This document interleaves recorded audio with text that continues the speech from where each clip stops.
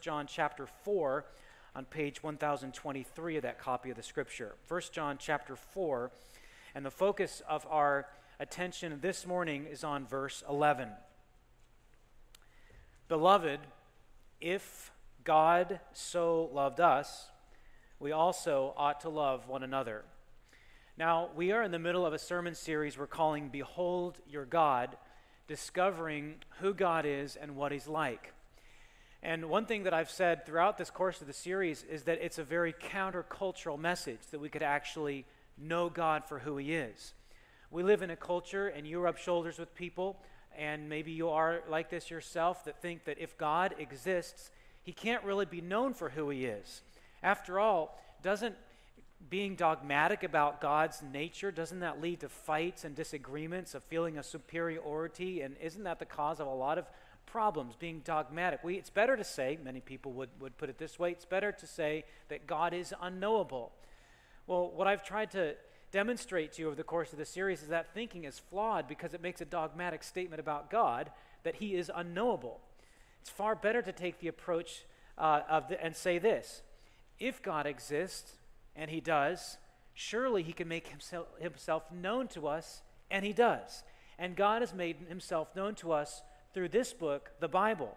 Instead of just pulling out ideas of God out of our own imagination, we go to the Bible to discover who God is and what He's like. And as we've done this, we've seen that God is holy. We've looked at the fact that God, the one God, exists eternally in three persons: God the Father, God the Son, God the Holy Spirit. We've seen that God is wise, God is good, and last Sunday we explored the fact that God is love. And because in 1 John particularly, so many statements about God's love are welded into statements about our love for one another, I thought that it would not do justice to this teaching on God's love if we gave attention to the first and not the second. That is, if we gave attention only to God's love for us and not gave attention to our love for one another, because the two are linked together. You can't have one without the other. So whereas last week we focused on God's love for us, this week I want us to focus on our love for others. Our love for others. Beloved, John writes, if God so loved us, we ought also to love one another. Can I ask you to carefully consider this question this morning, and honestly from the depths of your heart? Do you love others? Where would you rank yourself on the scale of love for one another? And while I'm sure that no one in this room would be so proud to rank themselves as a 10 on a scale from 1 to 10, maybe you'd consider a second question. That is, why isn't your love for others greater than it is? Why isn't it any greater?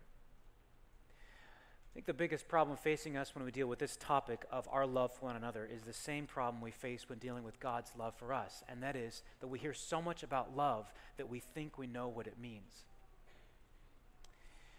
We think we know and understand what love means because our pop musicians croon about love. Movies use love as the momentum of the storyline to glue our eyes to the screen and to melt our hearts. And we all agree that love is so important. I've heard it said, and I mentioned this last week, that some people will say, if I can't be with that person in a loving relationship with that person, I don't think I want to live. I'd rather die. And I don't think that's an exaggeration. I think that's the truest statement a person can make, because it says something about the human condition, and that is, apart from love, life seems worthless.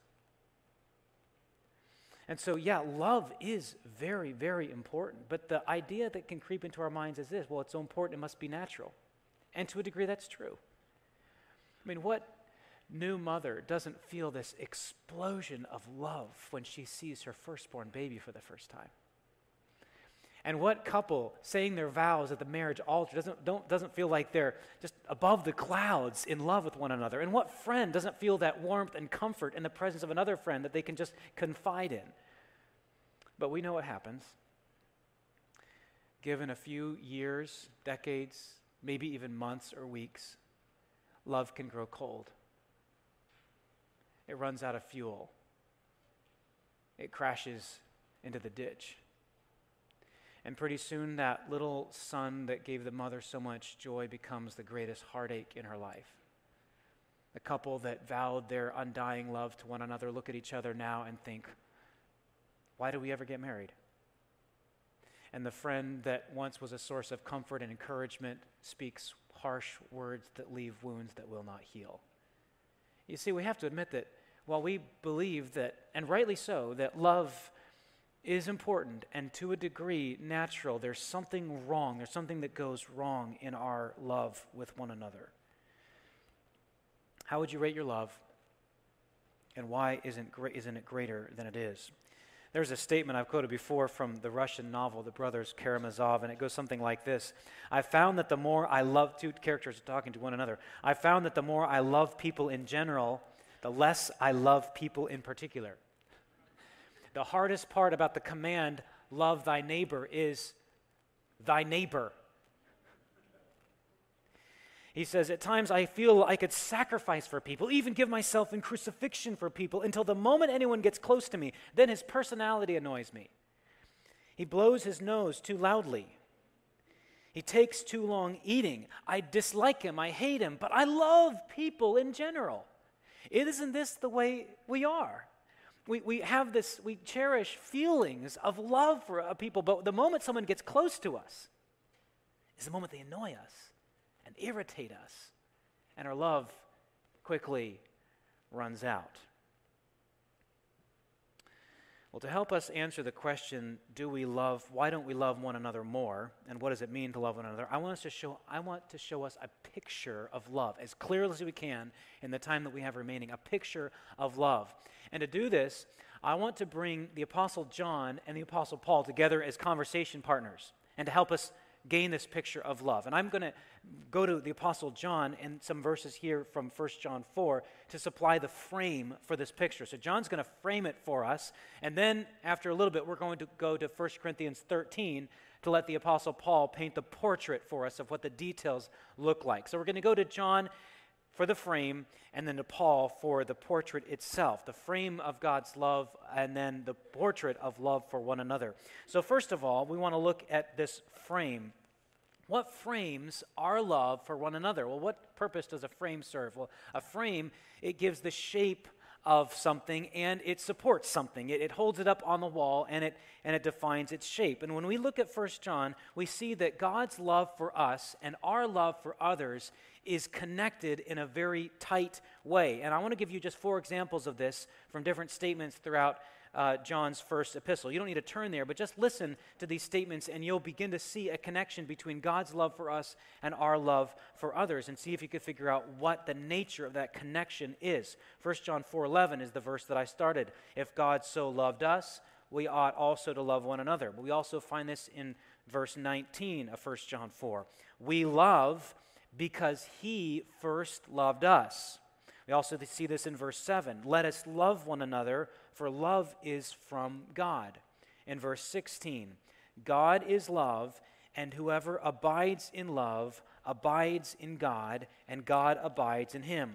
We also find in chapter 3 and verse 16, John writes, by this we know love, that he laid down his life for us, and we ought also to lay down our lives for the brothers. What is the connection between God's love for me, God's love for you, and your love for others? Well, there's many things that we can say about this connection, but at least 2 things are clear. And that is that we ought to love because God loves us, and we ought to love like God loves us. In other words, God's love provides both the power and the pattern for our love for other people. We love in the way that God loves, and we're enabled to love because God's love. So God's love provides the pattern and the power for our love for others. We'll take those one at a time. We'll see, first of all, that God's love provides the pattern for our love for others. In other words, love, as presented in the Bible, is not just this empty concept like a loose duffel bag that we could just stuff whatever shapes we want into it. Love in the Bible has a very specific shape. That's not true of love in our culture. in our culture today, we take this idea of love as a label that we can stitch onto a variety of things and say, well, that's love, and that's love, and that's love, when biblically speaking, that's not love. It is God's love for us that tells us what love really is like. The situation that we have in our culture today reminds me of a time when I was in a crowded market in a foreign country where they would sell so-called American name brand clothing. What it really was just cheap clothes that they stitched American name brands onto. And they'd sell these at top for high prices because people thought they were getting the real deal. And I remember being in the store one time and overhearing a customer come in and say, do you have any Nike products? And the guy said, well, of course I do. There's pants and shirts and hats. This is a Nike product, this is a Nike product, this is a Nike product. And the customer says, these are all really Nike. He said, of course, I make them myself. And what he would do is just take cheap clothes and he'd stitch the Nike label on them. In our culture right now, we do the same thing with love. We say, here's love, it's a cheap thrill. Here's love, it's someone looking at me and saying, I like you. Here's love, it's a one-night stand. Here's love, it's I give 50%, you give 50%. Together, it's 100%. We meet each other in the middle. We say, here is love, here is love. What we're doing is we're stitching the label love onto all kinds of counterfeit things that unravel as soon as we take them home. What is the true pattern for love? We find it in the Scripture. Here is love. Not that we loved God, but that He loved us and gave His only Son for us. There's the pattern for love. Here is love. By this we know love, John writes in chapter 3, verse 16, that He laid down His life for us. What is the pattern of love that we see in Scripture? It's not, I'll go 50% if you go 50%. It's not a cheap thrill. It's not a rush of adrenaline. It's not something that lasts a week or a month or even a lifetime. Love is an eternal thing. Love is, from God's perspective, biblically speaking, love is a selfless, it's a giving of oneself for the benefit of another that is fueled not by that person's credits or demerits, but is fueled by the eternal loving nature of God Himself. That is the pattern of our love. We find the pattern of love in God's self-giving nature. Here is love. Not that we loved God, but that He loved us and gave Himself for us. So the question that we're asking is, how does John here frame our love for others? He frames it by giving us the pattern of it, and that is our love for others ought to be like God's love for us, which is a giving of oneself for others. Now, you ask, how in the world can anybody do that? Because that is unlike anything that we experience.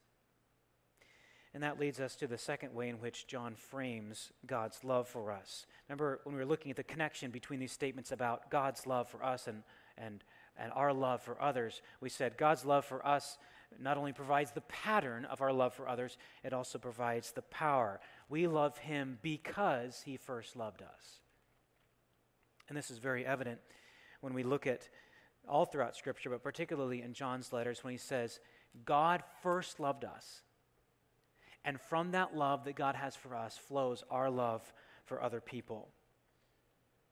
The connection between God's love for us and our love for others is very much like the connection between a trunk of a tree and the branches growing from that trunk.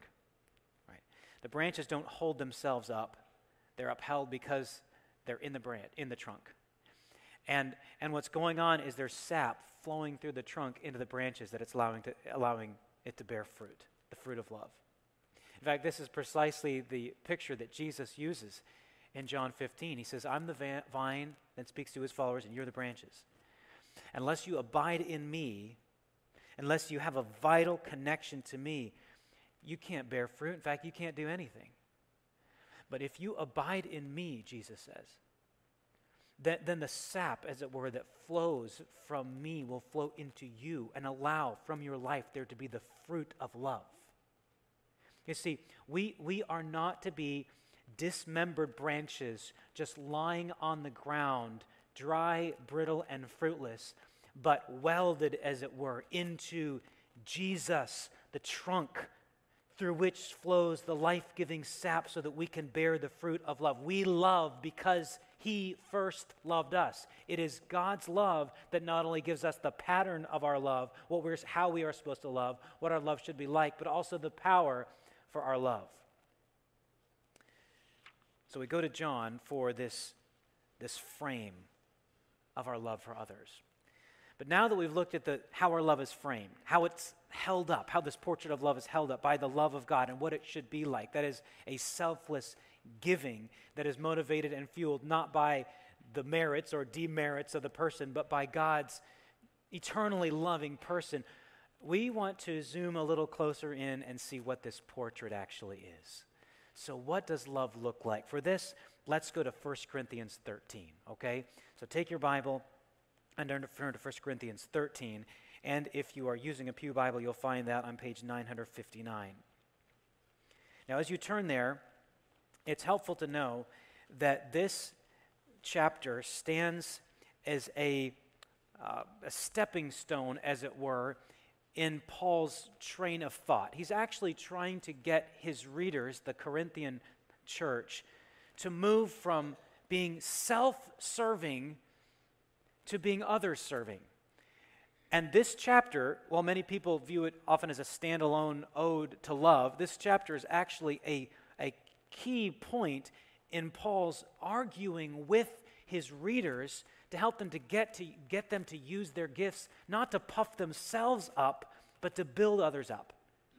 So 1 Corinthians 13 it's in the flow of thought. That's why in the last verse of chapter 12, verse 31, he says, I will show you a more excellent way. More excellent than what? Well, what they had been doing is when they would come and gather with one another, just like we are for church, they would come flaunting their spiritual gifts, their unique giftedness. It was almost as if for them church had become a fashion runway in which they would don the outfits of their spiritual gifts to get the oohs and ahs and turn the heads of everybody else in church. And Paul is saying, instead of drawing attention to yourself and trying to pump yourself up and get everybody to look at you, instead use your gifts to serve others. Because what was going on is, by getting attention for themselves, they were actually excluding other people and demeaning other people. Paul's saying, I'm going to show you a more excellent way. Let everything you do be regulated by love. And that's why he begins this incredible and memorable description of love.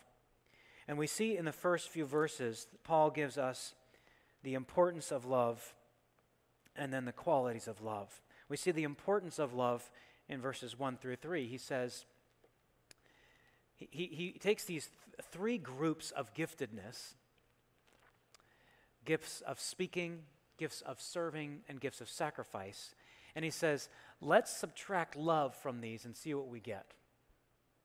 All right, let's see what we get if we subtract love from these incredible gifts of speech. Let's see what we get.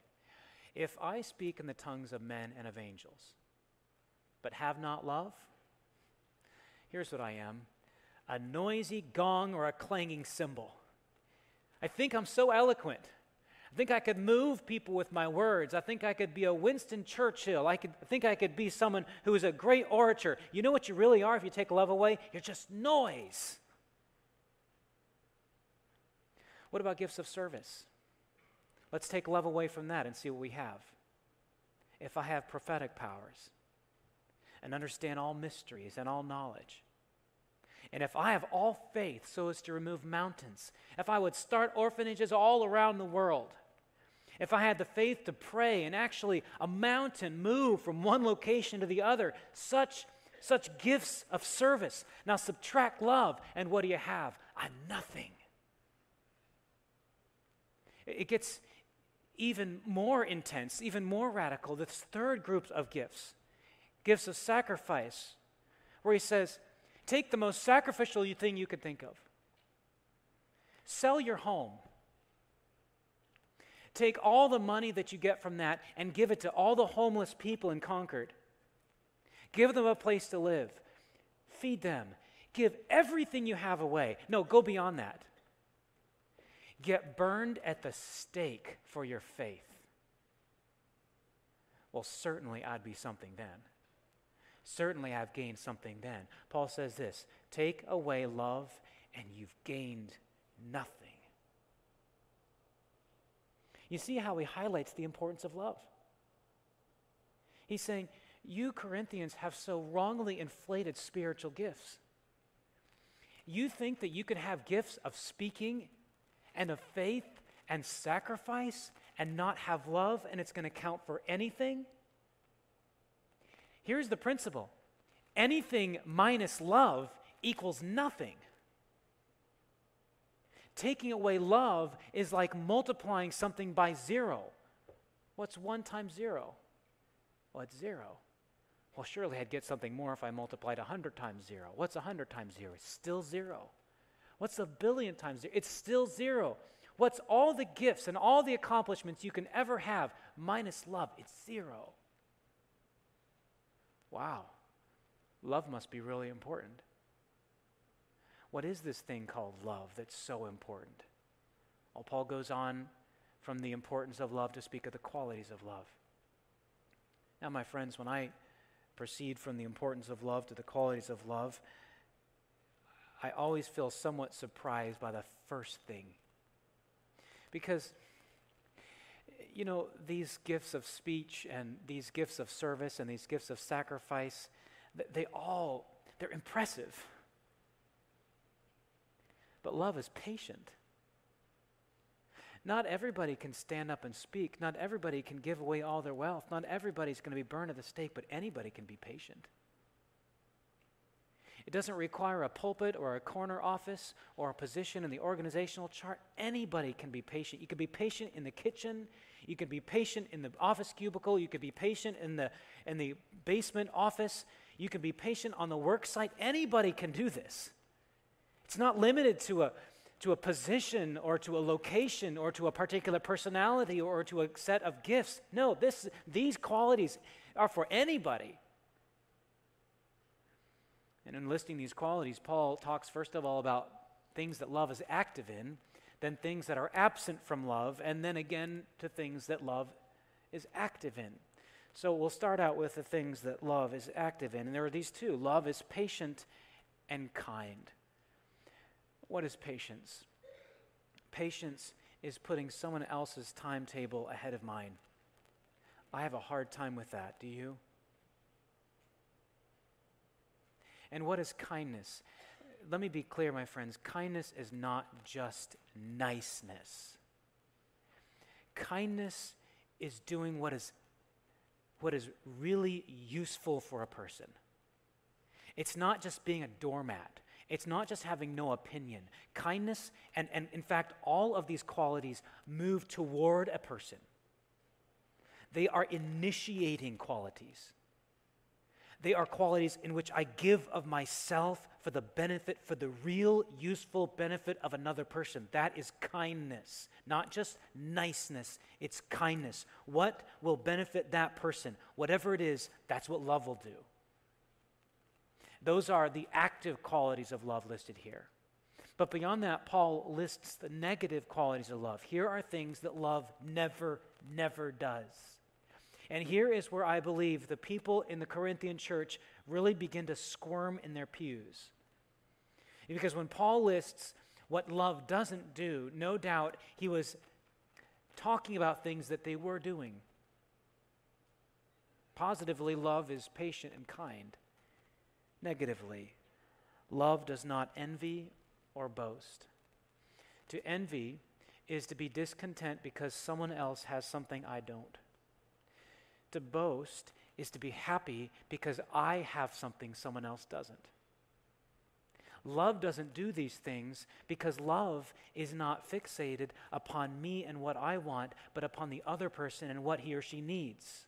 That's why love doesn't envy or boast. But it is not arrogant or rude. Now, this pairing again has this in common. Someone who's just thinking about themselves is inevitably going to disregard social norms and just kind of blunder through things and trample on people. Why? Because they're thinking about themselves. They're rude.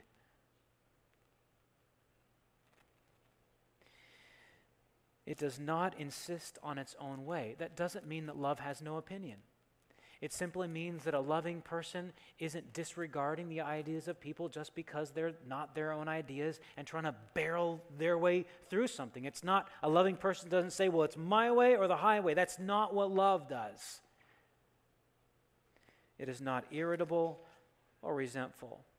The word that's translated resentful, the words that are translated resentful in the English Standard Version, I like much better the rendering that puts it something like this. It does not keep a record of wrongs, because that's the literal meaning behind this. In other words, it's not taking inventory when someone hurts you.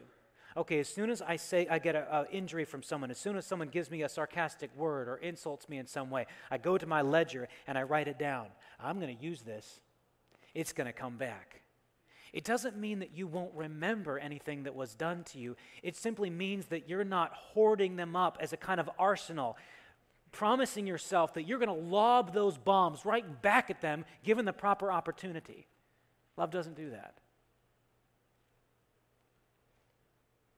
It doesn't rejoice at wrongdoing, but rejoices with the truth. It's not happy when people fall or fail. It rejoices when the truth is told. And then Paul goes back to positive qualities of love by saying this: love bears all things, believes all things, hopes all things, endures all things. Love never ends. I asked you at the beginning, are you a loving person? The question might be put this way: is this a portrait of you or me? Who is this a portrait of? Not me, and not you. Throughout the centuries, as people have studied this passage, they've realized this could not be describing perfectly any human on this earth except one. Search high and low. Search near and far. Go into history backward and forward. And who is always patient and kind? Who is never arrogant or rude, never envied or boasted? Who never insisted on his own way? Who never rejoiced at wrongdoing but rejoiced with the truth? Who bore all things, believed all things, hoped all things, endured all things. When we look at this description of love, we have to see this is a portrait of my Lord Jesus. Here is Jesus, the one who is described here. This is the Jesus who hung upon a cross in love. This is the Jesus who is the frame of our love, who defines our love, who enables our love, who shows the pattern of our love. This is love. Not that we loved him, but that he loved us and gave himself for us. When we look at this portrait of love, framed by this pattern of love and empowered by love, we're looking at a picture of our Lord Jesus Christ.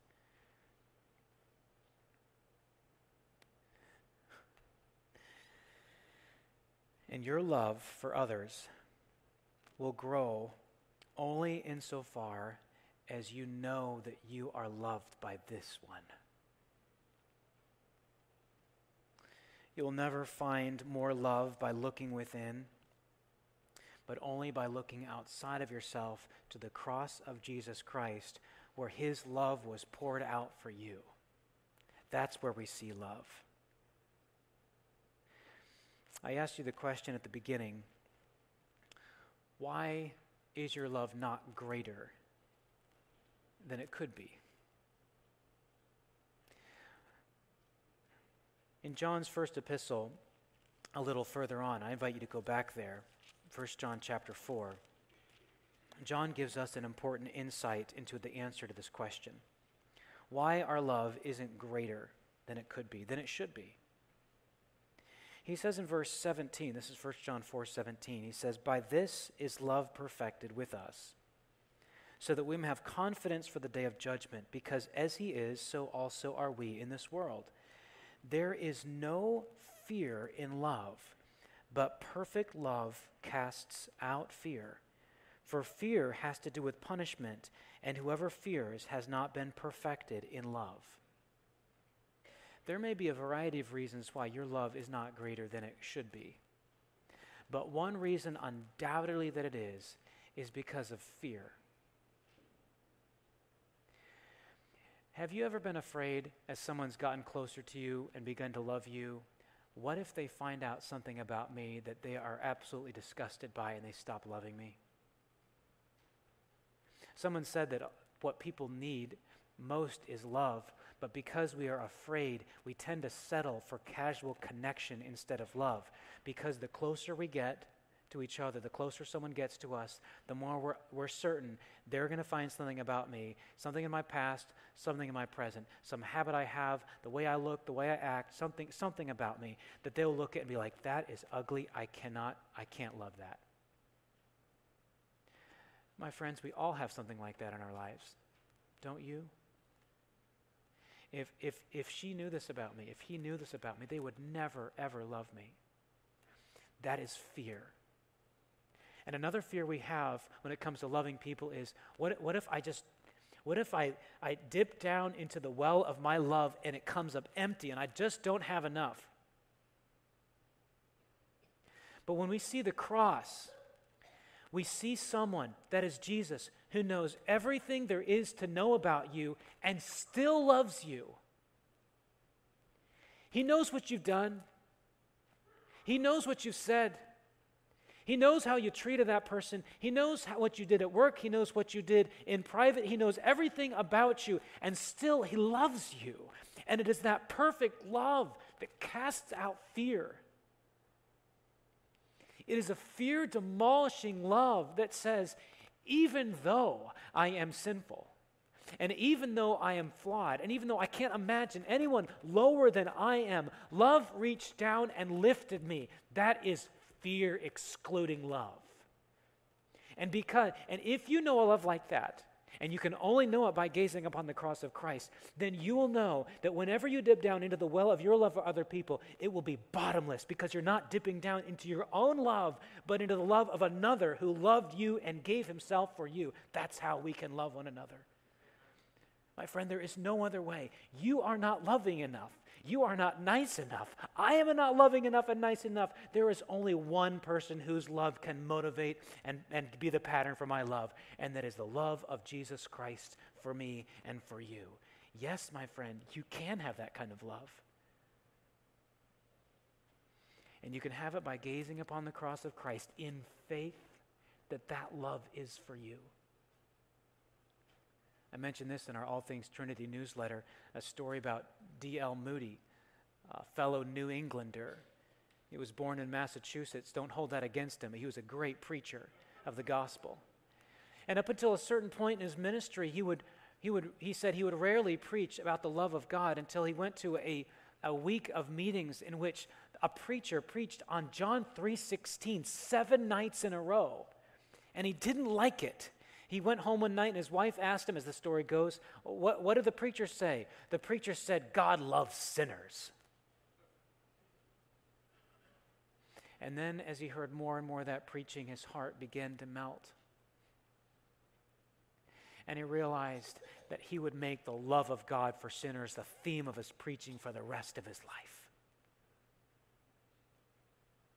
It's not that we emphasize God's love too much. It's that we emphasize it too little. Because only as you know the love of God will you be able to properly understand anything else about God. Even God's wrath against sin makes little sense unless you know his love for righteousness and for those upon whom he wishes to bestow his favor. You can never get enough of the love of God, my friends. It's a boundless ocean with no bottom or shore. Do you know that kind of love? And if you do, what should we do? This is where it gets really practical. It starts with the people right around you. I can see them. They're sitting next to you. They're on your pew. They're in your home. What does this look like for you on a number of levels? First of all, for you personally. I believe that for you personally, this teaching that you can love only insofar as you know God's love for you means you can never do too much to meditate upon God's love for you. Read the Psalms. Read Ephesians 3. Get on your knees and meditate over that passage and be overwhelmed by God's boundless love for you. But what does this look like on a family level? There are husbands and wives in here. Is your love for each other this kind of self-giving love that works for the benefit of your spouse? Is there something that you need to confess to your spouse and apologize to him or her for? Because that's the loving way to do. Or have you withdrawn from your husband or wife? Retreated into your own shell? Husbands, love your wives, even as Christ loved the church and gave himself for it. I long and pray that the marriages in our church be strong marriages, which selfishness and resentment is cast out, which husbands love their wives and sacrifice for them instead of take from them, and wives do the same for their husbands. Does your marriage need an overhaul? Fix your gaze upon the love of Christ. Dip deep into that well and pour it out upon one another. What about parents and children? Parents, are you showing your love for your kids, not just by letting them have whatever they want, but by doing good for them? You see, love doesn't always look like agreeing with the person. Love always does what is right for the other person. Children to your parents. Siblings to one another. How do you show love at work? And what about on a level of a church level? What about those of us who have covenanted with one another to walk together as this covenant that we've been studying in love? For one thing, how can we show each other's love for each other if we're not present with one another? If we're not here to encourage one another, to provoke one another to what? To love and to good works. The love of believers for one another is proven and shown in many ways, not the least of which in simply being at the dinner table, so to speak, when the church gathers. And not letting anything get in the way of that. But not just being present. Being open with one another. Being truthful with one another. Paul says this in Ephesians 4. Speaking the truth in love. That does not simply mean saying things that happen to be true in a nice way. No, here's what it means. It means speaking the truth, specifically the truth about Jesus and what he has done for that person, and leveraging it toward a loving purpose. Well, what does that mean? It means taking who a person is in Jesus, that is their identity as being loved and embraced by Christ, and saying, you belong to Jesus, so be encouraged. Or you belong to Jesus, so you ought not to be meddling in this sin. Or you belong to Jesus, so you need to love your wife. Or you are a child of God, so you must be loving your husband. That's what it means to speak the truth in love. It means that we're being willing to be honest with one another. Let's not let this place be a place in which we just simply exchange smiles and shallow pleasantries, but a place in which we're willing to say the hard things to one another. Ask the uncomfortable questions. Ask the questions that you're afraid that someone might actually give a real honest answer, because it means that you're going to have to apply some good old gospel truth to their situation. That's what a church ought to be. Jesus said, this is how the world will know that you're my disciples, if you have what for one another? Love. Tolerance for one another? Being okay with one another? No. Difficult. Love. Committed love. And we can have this kind of love as we put the cross at the center of our lives and of our church. Beloved, if God so loved us, we ought also to love one another.